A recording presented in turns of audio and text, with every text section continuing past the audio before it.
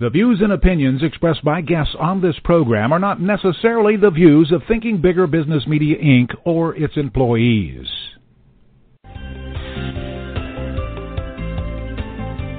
Welcome to Smart Company's Thinking Bigger Radio. Get the inside scoop on how America's most successful business owners transform their entrepreneurial vision into reality. And listen in as some of the top business minds in the country serve up practical advice, tips, and insights for growing your business.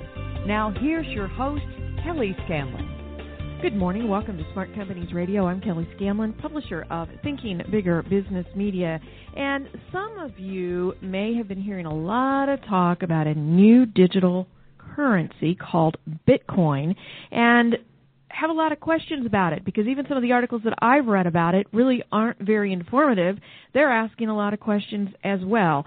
But here with us today we have two attorneys, John Kennyhertz and Braden Perry from the law firm of Kennyhertz Perry LLC, who are going to be talking with us about Bitcoin, what its advantages are, what are some of the things that we might need to be looking out for, and just lots of things that they can actually fill in the gaps about regarding this new currency. Welcome to the show today.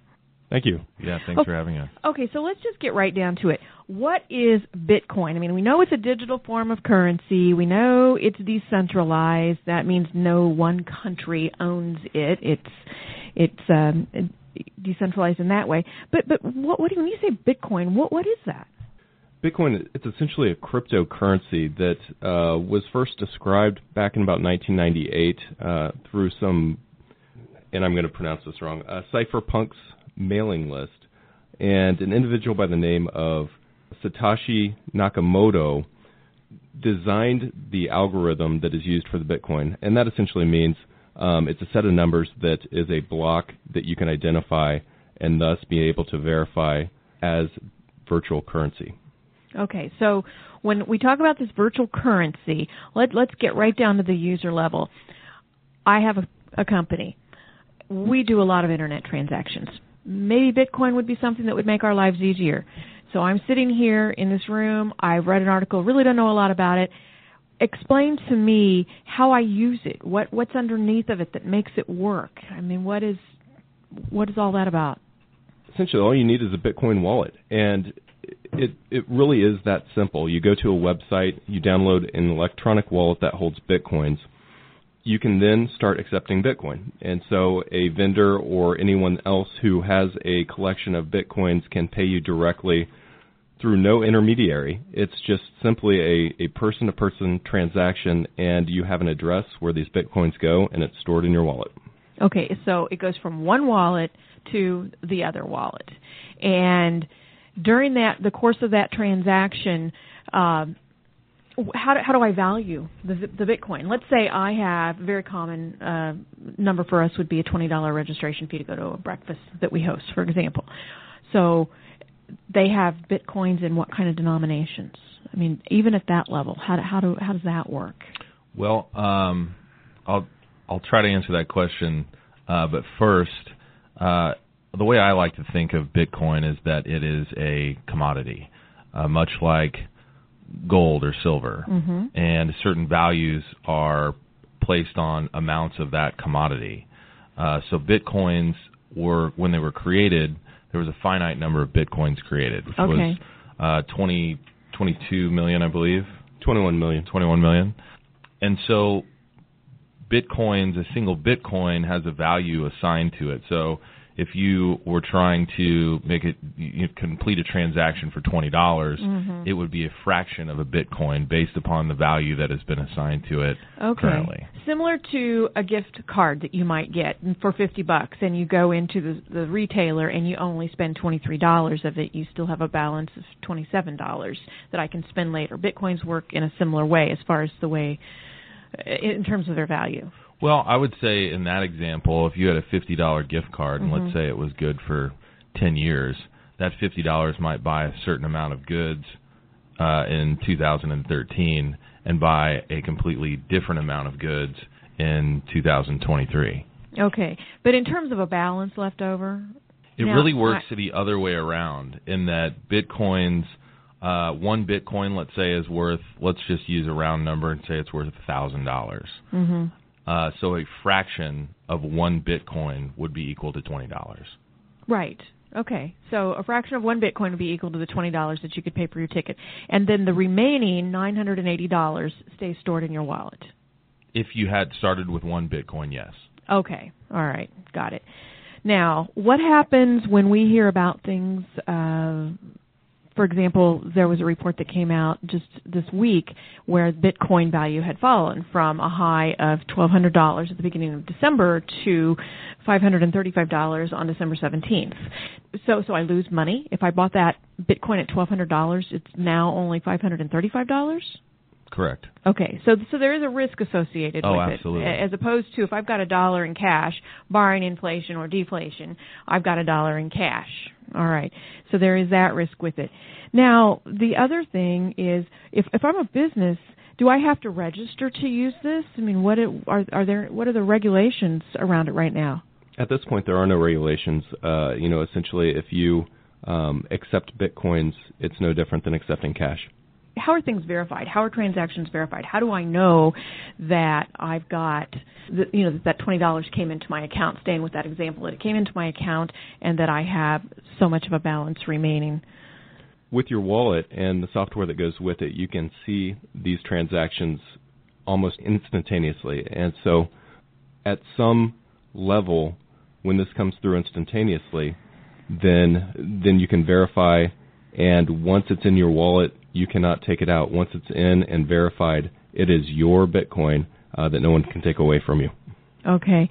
So where are they stored? In the cloud? I mean, I also saw something about someone digging through a trash heap because they had thrown away their hard drive and they realized their Bitcoin was stored on it and it was worth several $million. So surely they're not stored just locally on a device that, oh, honey, I just lost my cell phone and there went our savings. I mean, It's actually stored on a national registry that everyone can see, and so your IP address through this transaction can identify the partial block of Bitcoin that you own. And the individual that was looking through the trash can, he had his electronic wallet only on his hard drive, and once it is with an electronic wallet, you need to have your password because no one else has it. You can't recover it. And if you lose your password or lose where you can identify your specific wallet address, then it's gone forever. Okay. All right. That's good to know that. So if you have a Bitcoin, can you store it, though, in a cloud-based system so that you don't have that danger? You can store the information available to access your wallet in a cloud. All right. So what is the government's take on this? I know it's legal. I mean, that's been established. It's a recognized currency, except in China, I guess, which is partly why the value fell in December. But it's a valid form of currency. But what are government's interest in this? It's not taxable at this point, is it? I think the IRS would take the position that at some point when the Bitcoin is transformed back into a fiat currency, such as the U.S. dollar, that at that point it's taxable. At this point in time, the transactions between Bitcoin owners are not taxable. If you are in the business of providing exchange service between U.S. dollar to Bitcoin, then you have to follow the same FinCEN rules regarding money laundering and knowing your customer. So they're beginning to get on board with the minimal regulation necessary to ensure that these are identifiable transactions, but still at a big level, it's an anonymous transaction. And that anonymity is another one of the areas that is ripe for abuse. Some of the things that you're hearing about are that the Bitcoin is becoming an area where money launderers are lurking, drug dealers are making their transactions because it is anonymous and there are no tracking mechanisms. So how do you respond to that? Well, my first response is all of those things were occurring prior to Bitcoin, with all different types of currencies and transactions, different types of merchants that provide the means to complete those transactions. So I don't think those things are anything new. However, there has been some press good or bad, with the ability for people to complete those types of illegal transactions using Bitcoin and stay anonymous. I think the most famous, I guess, story is the Silk Road story, which was basically a forum that put people in contact with one another, and the use of Bitcoin was what people used in order to complete those transactions for things that were illegal. Right. I mean, I think it's certainly an issue that needs to be addressed, and I think, again, with the FinCEN's involvement and their regulation of foreign currency, I think that they're trying to address it. I think it will be addressed. It's so young that people don't know exactly how. Well, it is very young, and I know that some of our more established institutions, not just the governments, but banks themselves, are trying to get their arms around this and finding out if they have a place in this. What are your thoughts on that? Well, I think Bitcoin is the epitome of the anti-bank. It is, it's the currency people are wanting to use that is decentralized, that there is no regulatory structure for this. In a sense, it also provides some advantages over banks that are there, such as the transaction fees, such as the ease of use. And if banks were to be on board with the Bitcoin, it might lose its luster, and it also might cost more for those who are doing Bitcoin to Bitcoin transactions. All right. Let me ask you, I know that you just started your firm. You came from some rather large firms, and you just started your firm about 6 months ago. Why did you decide to, you accept Bitcoin yourself as currency for payment? Yes. Why did you decide to start doing that, especially, such a young firm, and to embrace something as novel as this? Some people would probably think that's taking a risk yourself. You're already taking a risk going out on your own, and then, with a form of currency that still a lot of people are skeptical about. Well, I think for a couple of reasons we decided to accept payments for legal services in Bitcoin. The first was we have a client that makes or manufactures Bitcoin mining machines. We've taken on a lot of clients since we've started the firm that are rather entrepreneurial and of all shapes and sizes, from publicly traded companies to individuals literally just starting out and asking us to form their company and provide them that sort of advice on what entity to form. So it was something that was interesting enough to us based upon our involvement with this client that manufactures the mining machines, and secondly, a way to support young or new types of technologies with clients that are, in a sense, supporting us as a new law firm. Okay. So it was something that we wanted to do, I guess, for a number of reasons. All right. So you plunged right into entrepreneurship as well as a payment system that is rather new, too, because you mostly serve entrepreneurs. Okay, let's go back. I want to make sure that I'm understanding this and that our listeners are understanding this correctly. There's a finite number of Bitcoins that are available, that have been issued. And each one, depending on when you buy in and get your Bitcoin, you buy it at a certain price, and it has that value. Well, what if I want to, can I buy more Bitcoins? How does that work if I exhaust the value of a Bitcoin that I have, for example? Well, there are several ways to create Bitcoin, first of which is mining, and you use specialized computer hardware, and anyone can purchase this hardware to essentially identify the algorithmic numerical sequence of these Bitcoins. That is then, once these are verified, it's loaded into your wallet, and you have created Bitcoin for yourself. You use pools.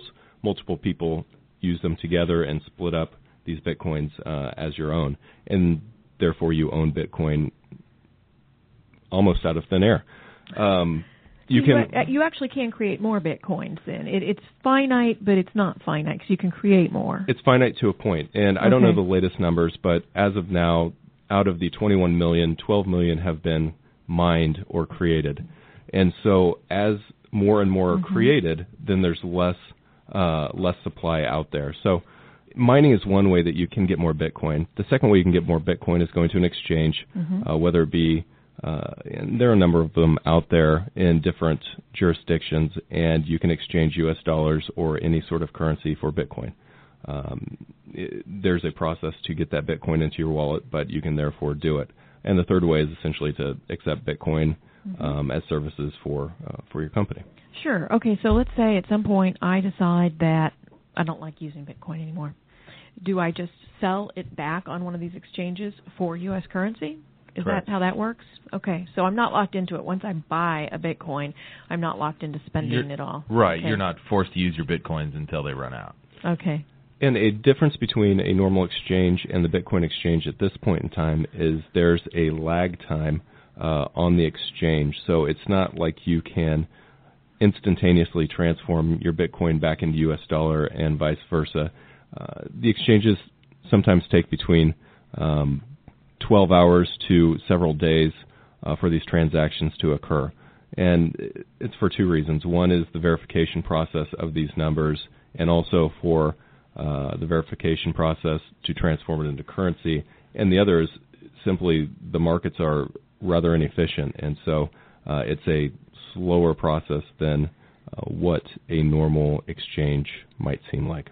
Okay, so going back to being a business owner, and I decide that I'm going to start accepting Bitcoin currencies, or that as a currency, do I have to, on my website, just like I have to have a merchant services account set up on my shopping cart, do I have to do anything special like that, or is the infrastructure already built in somewhere else and the transactions take place outside of my own website?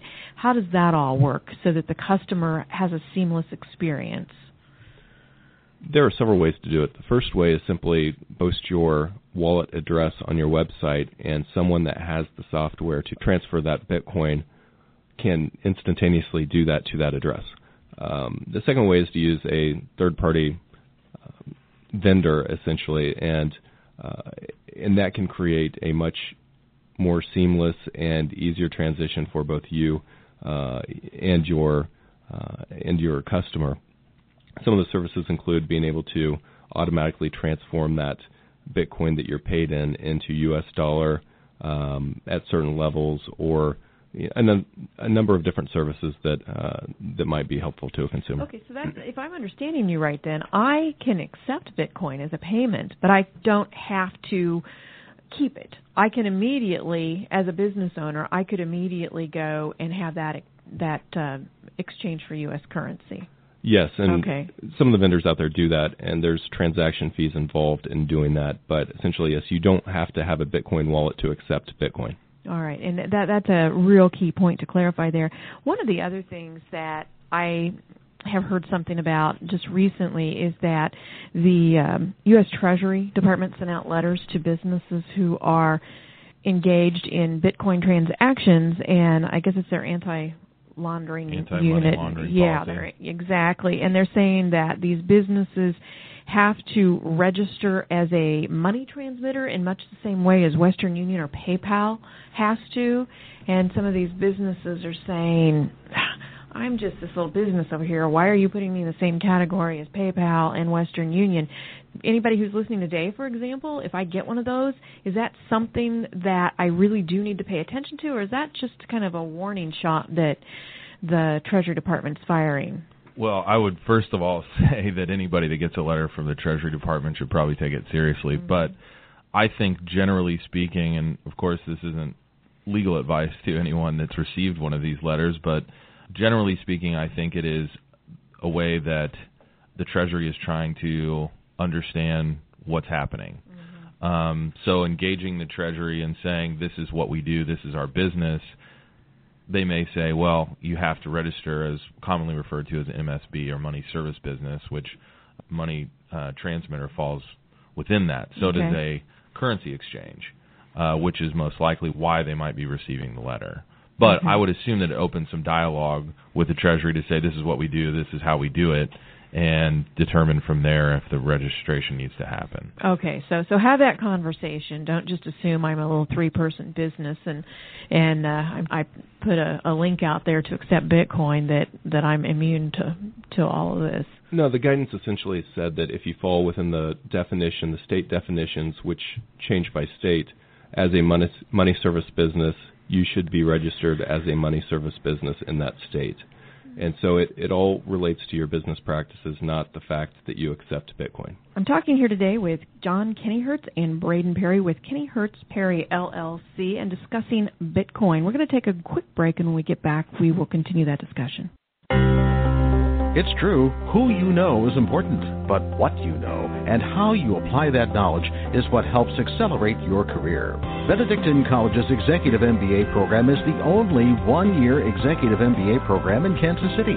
The North Johnson County campus and weekend class times are convenient and allow you to learn from world-class thought leaders and collaborate with other executives who intend to make a difference in their business and their community. Go to benedictine.edu/EMBA.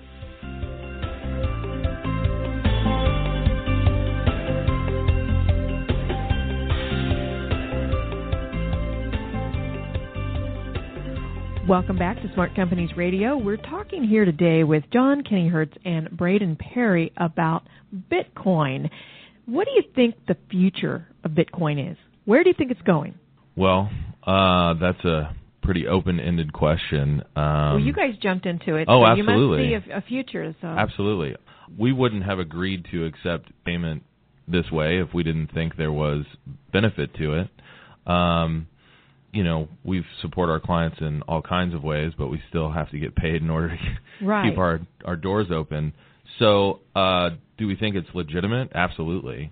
And do we think that there's a future in Bitcoin becoming a more widely used and accepted currency? Absolutely. Right. Well, I mean, we used to trade in shells and things like that, and so there's always a possibility that some new form of payment can come along. What do you think are the barriers right now, the challenges that have to be overcome in order to make it more mainstream, more widely acceptable? Well, I think there's a few barriers just from a PR standpoint. A lot of what you hear about Bitcoin is cloaked in some sort of anonymity because of the way it was invented. Most people don't understand it. And I'll be the first to admit I feel like we've just scratched the surface, at least in my understanding. And we find it fascinating, but I think some people are scared of it. Yeah, and is it mostly because they don't understand it? Is it because of the bad PR that it's gotten? And we've talked about some of those things here today. What is it or is it just the fact that it's changed? What do you think it is? I think all of the above. I don't know. Braden might feel differently, but I don't think my parents would have ever believed they would be transacting business on their cell phones. So in that regard, it is new and different, and usually things that are new and different, people shy away from until they fully understand it. Yeah, until somebody else is out there has worked out a lot of the kinks, right, and they feel it's safe territory to tread into. Yeah. And one of the main kinks is the fact that it's so volatile right now, and it's jumped between $6 at some point this previous year to close to $2,000. I think it went over $2,000 for a while, and it settled back down in the $600 range. It needs to, really, for it to be viable long term, there needs to be some sort of a baseline, some sort of a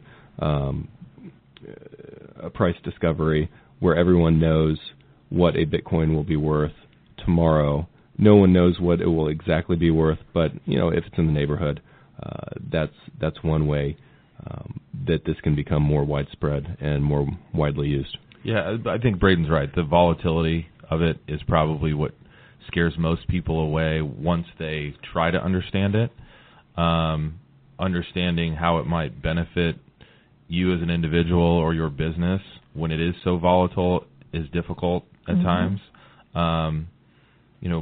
If we take payment for $10,000 in legal services, and let's say Bitcoin is trading at $1,000 that day, and we have 10 Bitcoins, and then all of a sudden it's trading at 500. Right, you just got we cut just lost in half. A lot of money. Exactly, and a lot of entrepreneurs or small business owners couldn't weather those kinds of uncertainties. It's already opening a business is fraught with risk, and to not know exactly how much you're being paid for your services. Right. So I would agree that is a huge barrier to solve for. to have that baseline value before it really takes off. So if anyone is interested in talking more about Bitcoin with you, how would they get in touch with you? Well, they can certainly go to our website, KennyHertzPerry.com. They can find our email addresses and phone numbers on there. John at KennyHertzPerry.com, and this is Braden at KennyHertzPerry.com. We would love to talk to anybody that's interested in it. The legal issues surrounding it are, again, fascinating to us just as much as the technology is. Mm-hmm. So, yeah. Well, and for any of you who are wondering about KennyHertzPerry.com, it's KennyHertzPerry.com. So KennyHertzPerry.com, just like it sounds. And I'm sure that with all of the different information that's coming out about it, that the curiosity of a lot of people is going to really keep this in the news for a long while. And it'll be interesting to see how it all develops. Good luck with all that. Thank you. Thank you again for having us. And if you'd like to learn more about how to grow your business, you can visit our website at ithinkbigger.com, follow us on Facebook at Thinking Bigger Business Media, or join our LinkedIn group at Thinking Bigger Business. Have a great weekend. We'll see you next week.